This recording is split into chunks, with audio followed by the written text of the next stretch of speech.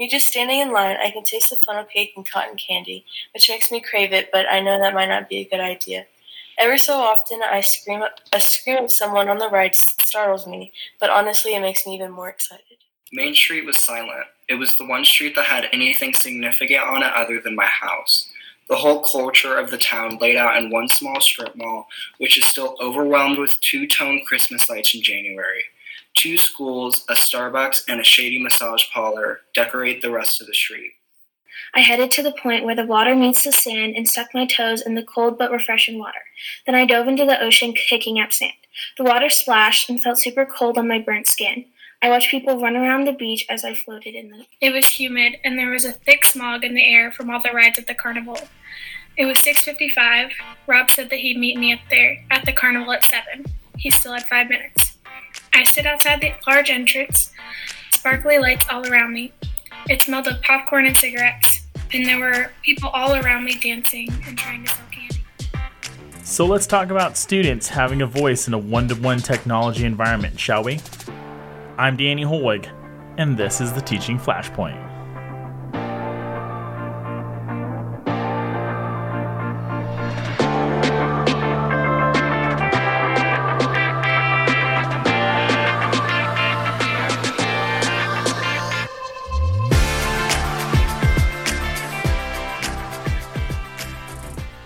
For those of you who don't know, a yelp is a loud cry or yell. Now, Todd, I would like you to give us a demonstration of a barbaric yelp. Come on, you can't yelp sitting down. Let's go. Come on, up. Gotta get in yelping stance. A yelp. No, not just a yelp. A barbaric yelp. Yelp. Come on, louder. Yelp. Oh, that's a mouse. Come on, louder. Yelp. Oh, good God, boy, yell like that. There it is. Oh, Mr. Keating in that scene from Dead Poets Society, right? Many of us in the profession are conscious of it. Not only are we asking, how are we going to keep students engaged, but how are we going to keep them talking? How are we going to make sure they still have a voice in the classroom and certainly share that voice, regardless of what that classroom looks like? Because students can certainly be engaged, but that doesn't necessarily mean they're always heard. Let me play you a quick clip from Andrew Vandermeulen's 2014 TED Talk. Imagine that over the course of that one student's education experience, that at no point in their education do they come home saying, wow, I was heard today. I influenced my experience of my school. And that's student voice. Perhaps it's better to define student voice first by saying what student voice is not. Student voices is not the idea of a choir singing in unison, as beautiful as that is. Student voice is not the idea of students making noise in the classroom or in the hallways or in the cafeteria. It's not a sound. It's not something that you can register on in terms of decibels. Student voice is actually a movement. It's a concept that's being represented by individuals, by academics, by teachers, by students, by educational leaders, and they're saying that our educational system is ready for its next step in the evolution of the history of education. This next step says that students are ready to be the primary actors in their educational experience, not only in the classroom, but also in terms of the programs that are offered to those students, in terms of the principles that drive their educational experience. And I should totally mention that Vandermeulen's TED Talk there is entitled When Student Voice is Heard. But I like that moment because it begins to define what that voice really means, what it really should be. And for months, I've resisted writing or podcasting specifically about education in 2020, remote and distance learning and hybrid learning and the virtual classroom and so forth. And it just seems so specific, I guess, to this anomalous year of 2020-21. However, this notion that student voice really transcends such a strange and unexpected year. Student voice is an evergreen idea.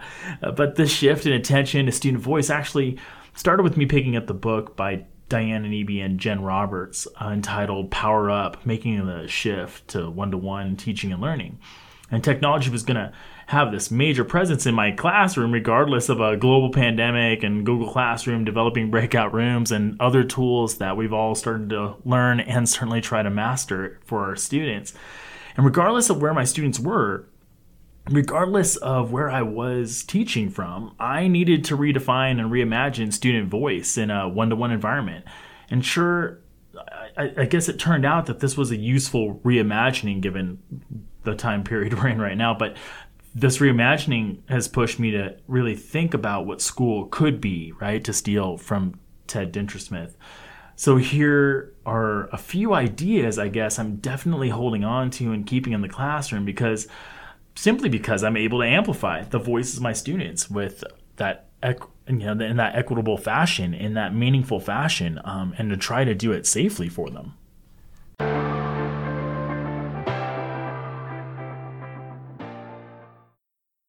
I want to say Google announced Jamboard in October of 2016. So it's been around for a little bit, but it certainly has gotten plenty of attention for sure. Not only is it this virtual whiteboard for the teacher, but I almost exclusively use it as a classroom think tank, a bridge to get students to really just unmute in Google Meets and to share. So pose something and then ask them to follow up with it. Find a phrase, right? We can't highlight a whole passage or a whole paragraph because there's 20 of us.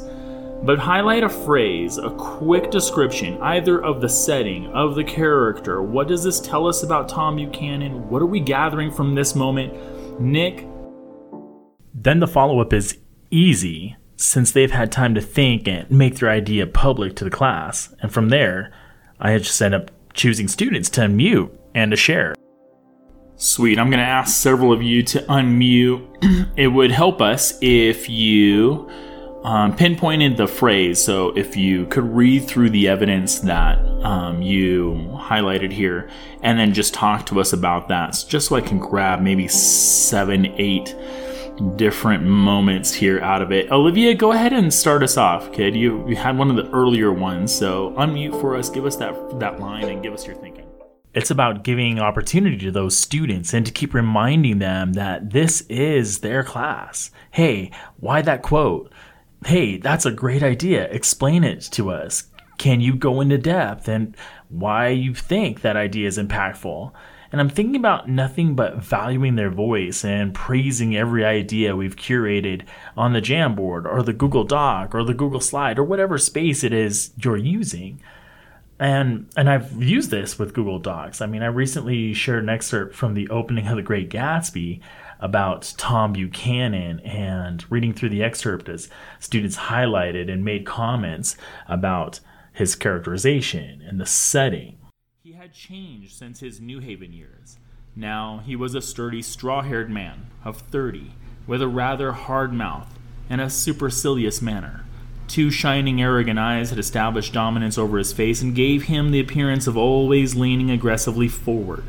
Not even the effeminate swank of his riding clothes could hide the enormous power of that body. He seemed to fill those glistening boots until he strained the top lacing, and you could see a great pack of muscle shifting when his shoulder moved under his thin coat. It was a body capable of enormous leverage, a cruel body. His speaking voice, a gruff, husky tenor, added to the impression of fractiousness he conveyed. There was a touch of paternal contempt in it, even toward people he liked. And there were men at New Haven who had hated his guts. Find a phrase, right? We can't. And once the comments poured in, it was simply a matter of having students unmute and speak to their insights and the observations that they made. Like you said, he's very judgmental, and he seems to be trying to compensate for his own flaws. I think that really shows that, like, he's stuck in that cruel body he's stuck in this moment, stuck in his mindset, even though his whole life is plush, it's comfortable, and he doesn't have to be in the cruel body. He still is to who Tom Buchanan had become, because the house was, like, cheerful, and to use words like cheerful and bright colors. So to me, this was kind of like a power stance and him asserting his dominance over anyone coming to the house. And I feel like this could be because of like his football career and how he was known as the best. This was just interesting because a lot of his physical descriptions are kind of scary, but I feel like this is even scarier, the fact that he's already peaked in life. He seems like a man who doesn't really have anything.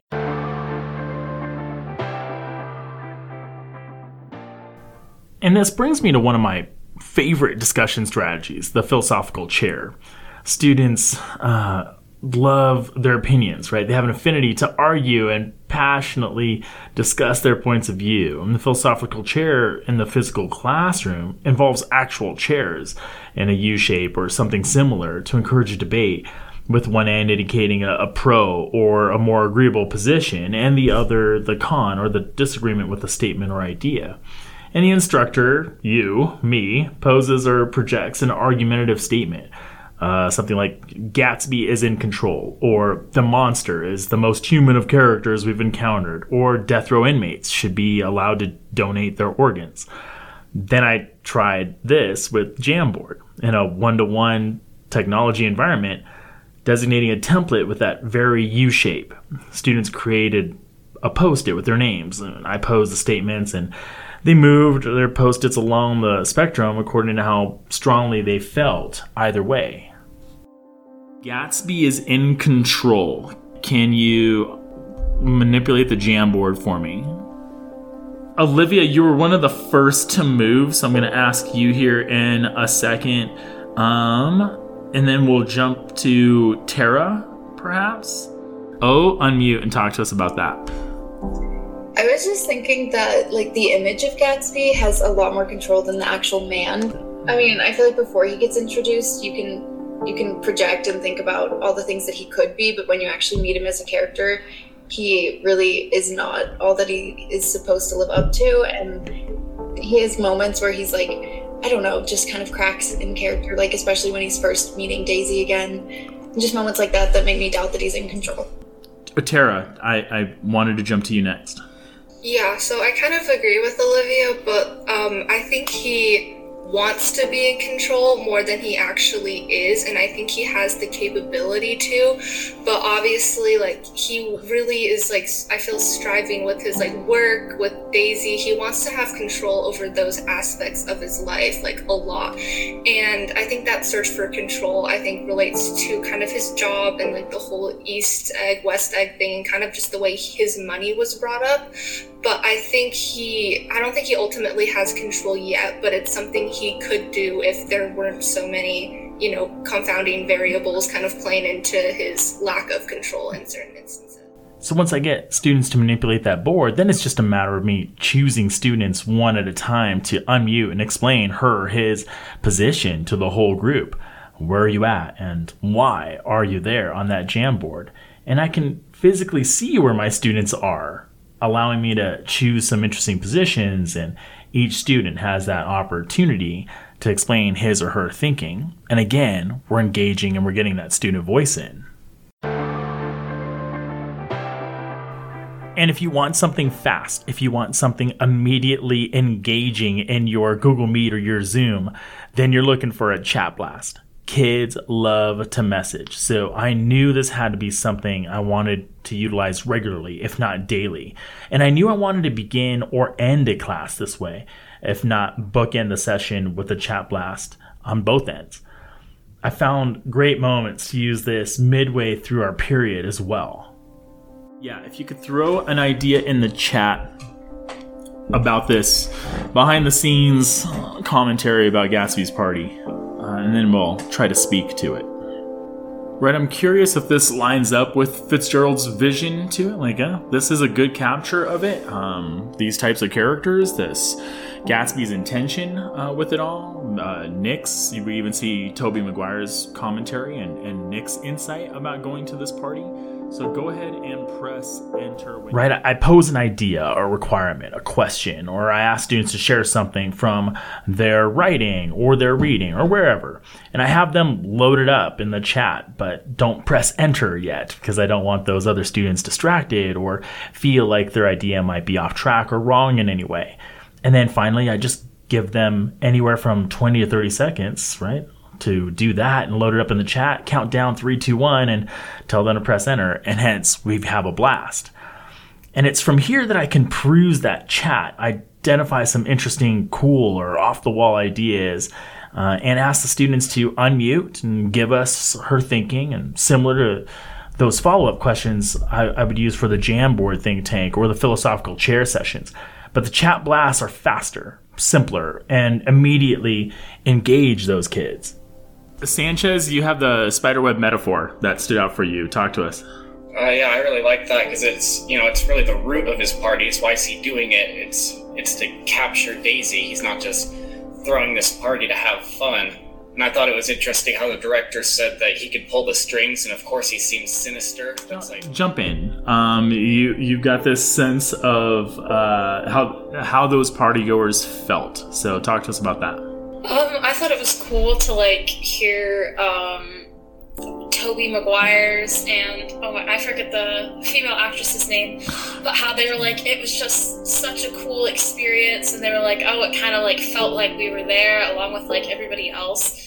And I think that was a... Megan, are those fireworks symbolic for you? Are they necessary for you? They're profound in a way.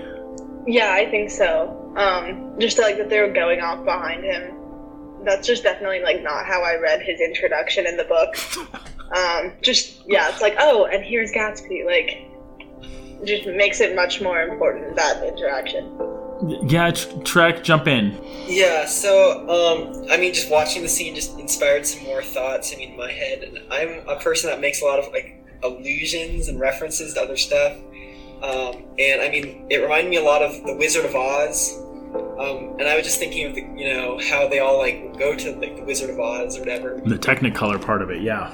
Yeah, and he, like, has all this, like, the seating power and, like, his display. Well, in reality, he's just a person behind this little, like, screen controlling everything.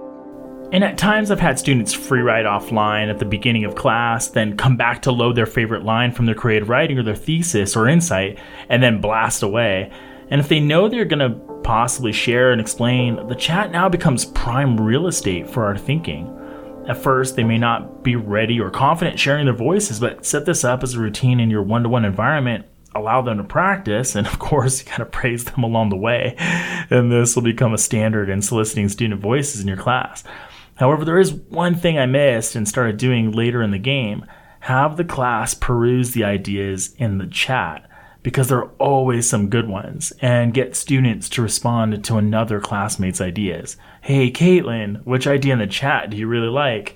And then Caitlin gets the opportunity to respond, adding to that class community. I think it was the director was making the commentary, but he was talking about how they wanted to up everything. So this way it looks more fancy, more crazy, so they can like really display how rich these people's lives are and kind of how they waste so much money like for these parties and that like have that crazy environment. I do want to say, Trent, I do like your commentary on Oz, because also like how Oz was kind of a fraud and illusionist too. Like that's a great point. You guys, it's the Wayne Gretzky line. Skate where the puck's headed, not where it's been. I wanted to demonstrate to my students that we can be just as engaging, just as vocal, just as loud in the one-to-one environment. Students struggle without that guidance or direction at first, but be intentional with that Jamboard. Be intentional in setting up a virtual philosophical chair. Be intentional with the prime real estate of that chat feature and blast away. And you'll definitely find that you don't talk as much and students can own the class again and ultimately the learning. But before we facilitate summative moments for students to use Flipgrid or produce other video commentary, before we get students to produce a 3-part podcast on Anchor or a 3-part YouTube series on a figure or idea in an impact hour, which is another task I'm working on, there still has to be those formative moments, those consistent opportunities to share out loud and be part of a class. We've got to want our classes to skate where the puck is headed. We may slip on the ice or get checked into the board or even whiff when the puck arrives, but we know what direction we are going, or we are at least trying to skate that way. It's a direction of community, right? Collaboration, jamboarding, and philosophizing, and blasting with a voice, and not being ordinary. Thanks so much for joining me on another episode of the Teaching Flashpoint. Special thanks to my students who are willing to be recorded and have their thinking and writing shared on the podcast, helping me reimagine the classroom, and who offered suggestions about what would be engaging and cool during our time together. As always, if you like the podcast, be sure to share it and continue to find us on Apple or Google Podcasts, Spotify, other places that you stream your audio. I have the Teaching Flashpoint blog, which goes into a bit more depth on the topics we discussed today. So with that, I'll see you when I see you guys.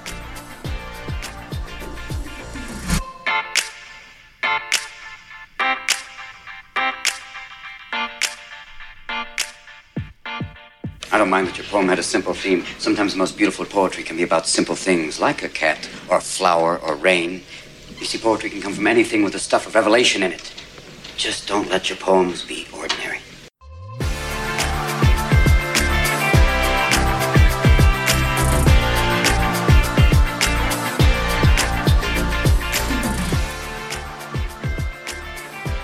Teaching Flashpoint is produced courtesy of the Peak Studio, a space designed for education staff and students by Avery Huron, Lindsay Spence, Jillian Cherry, and Tatum Gibson.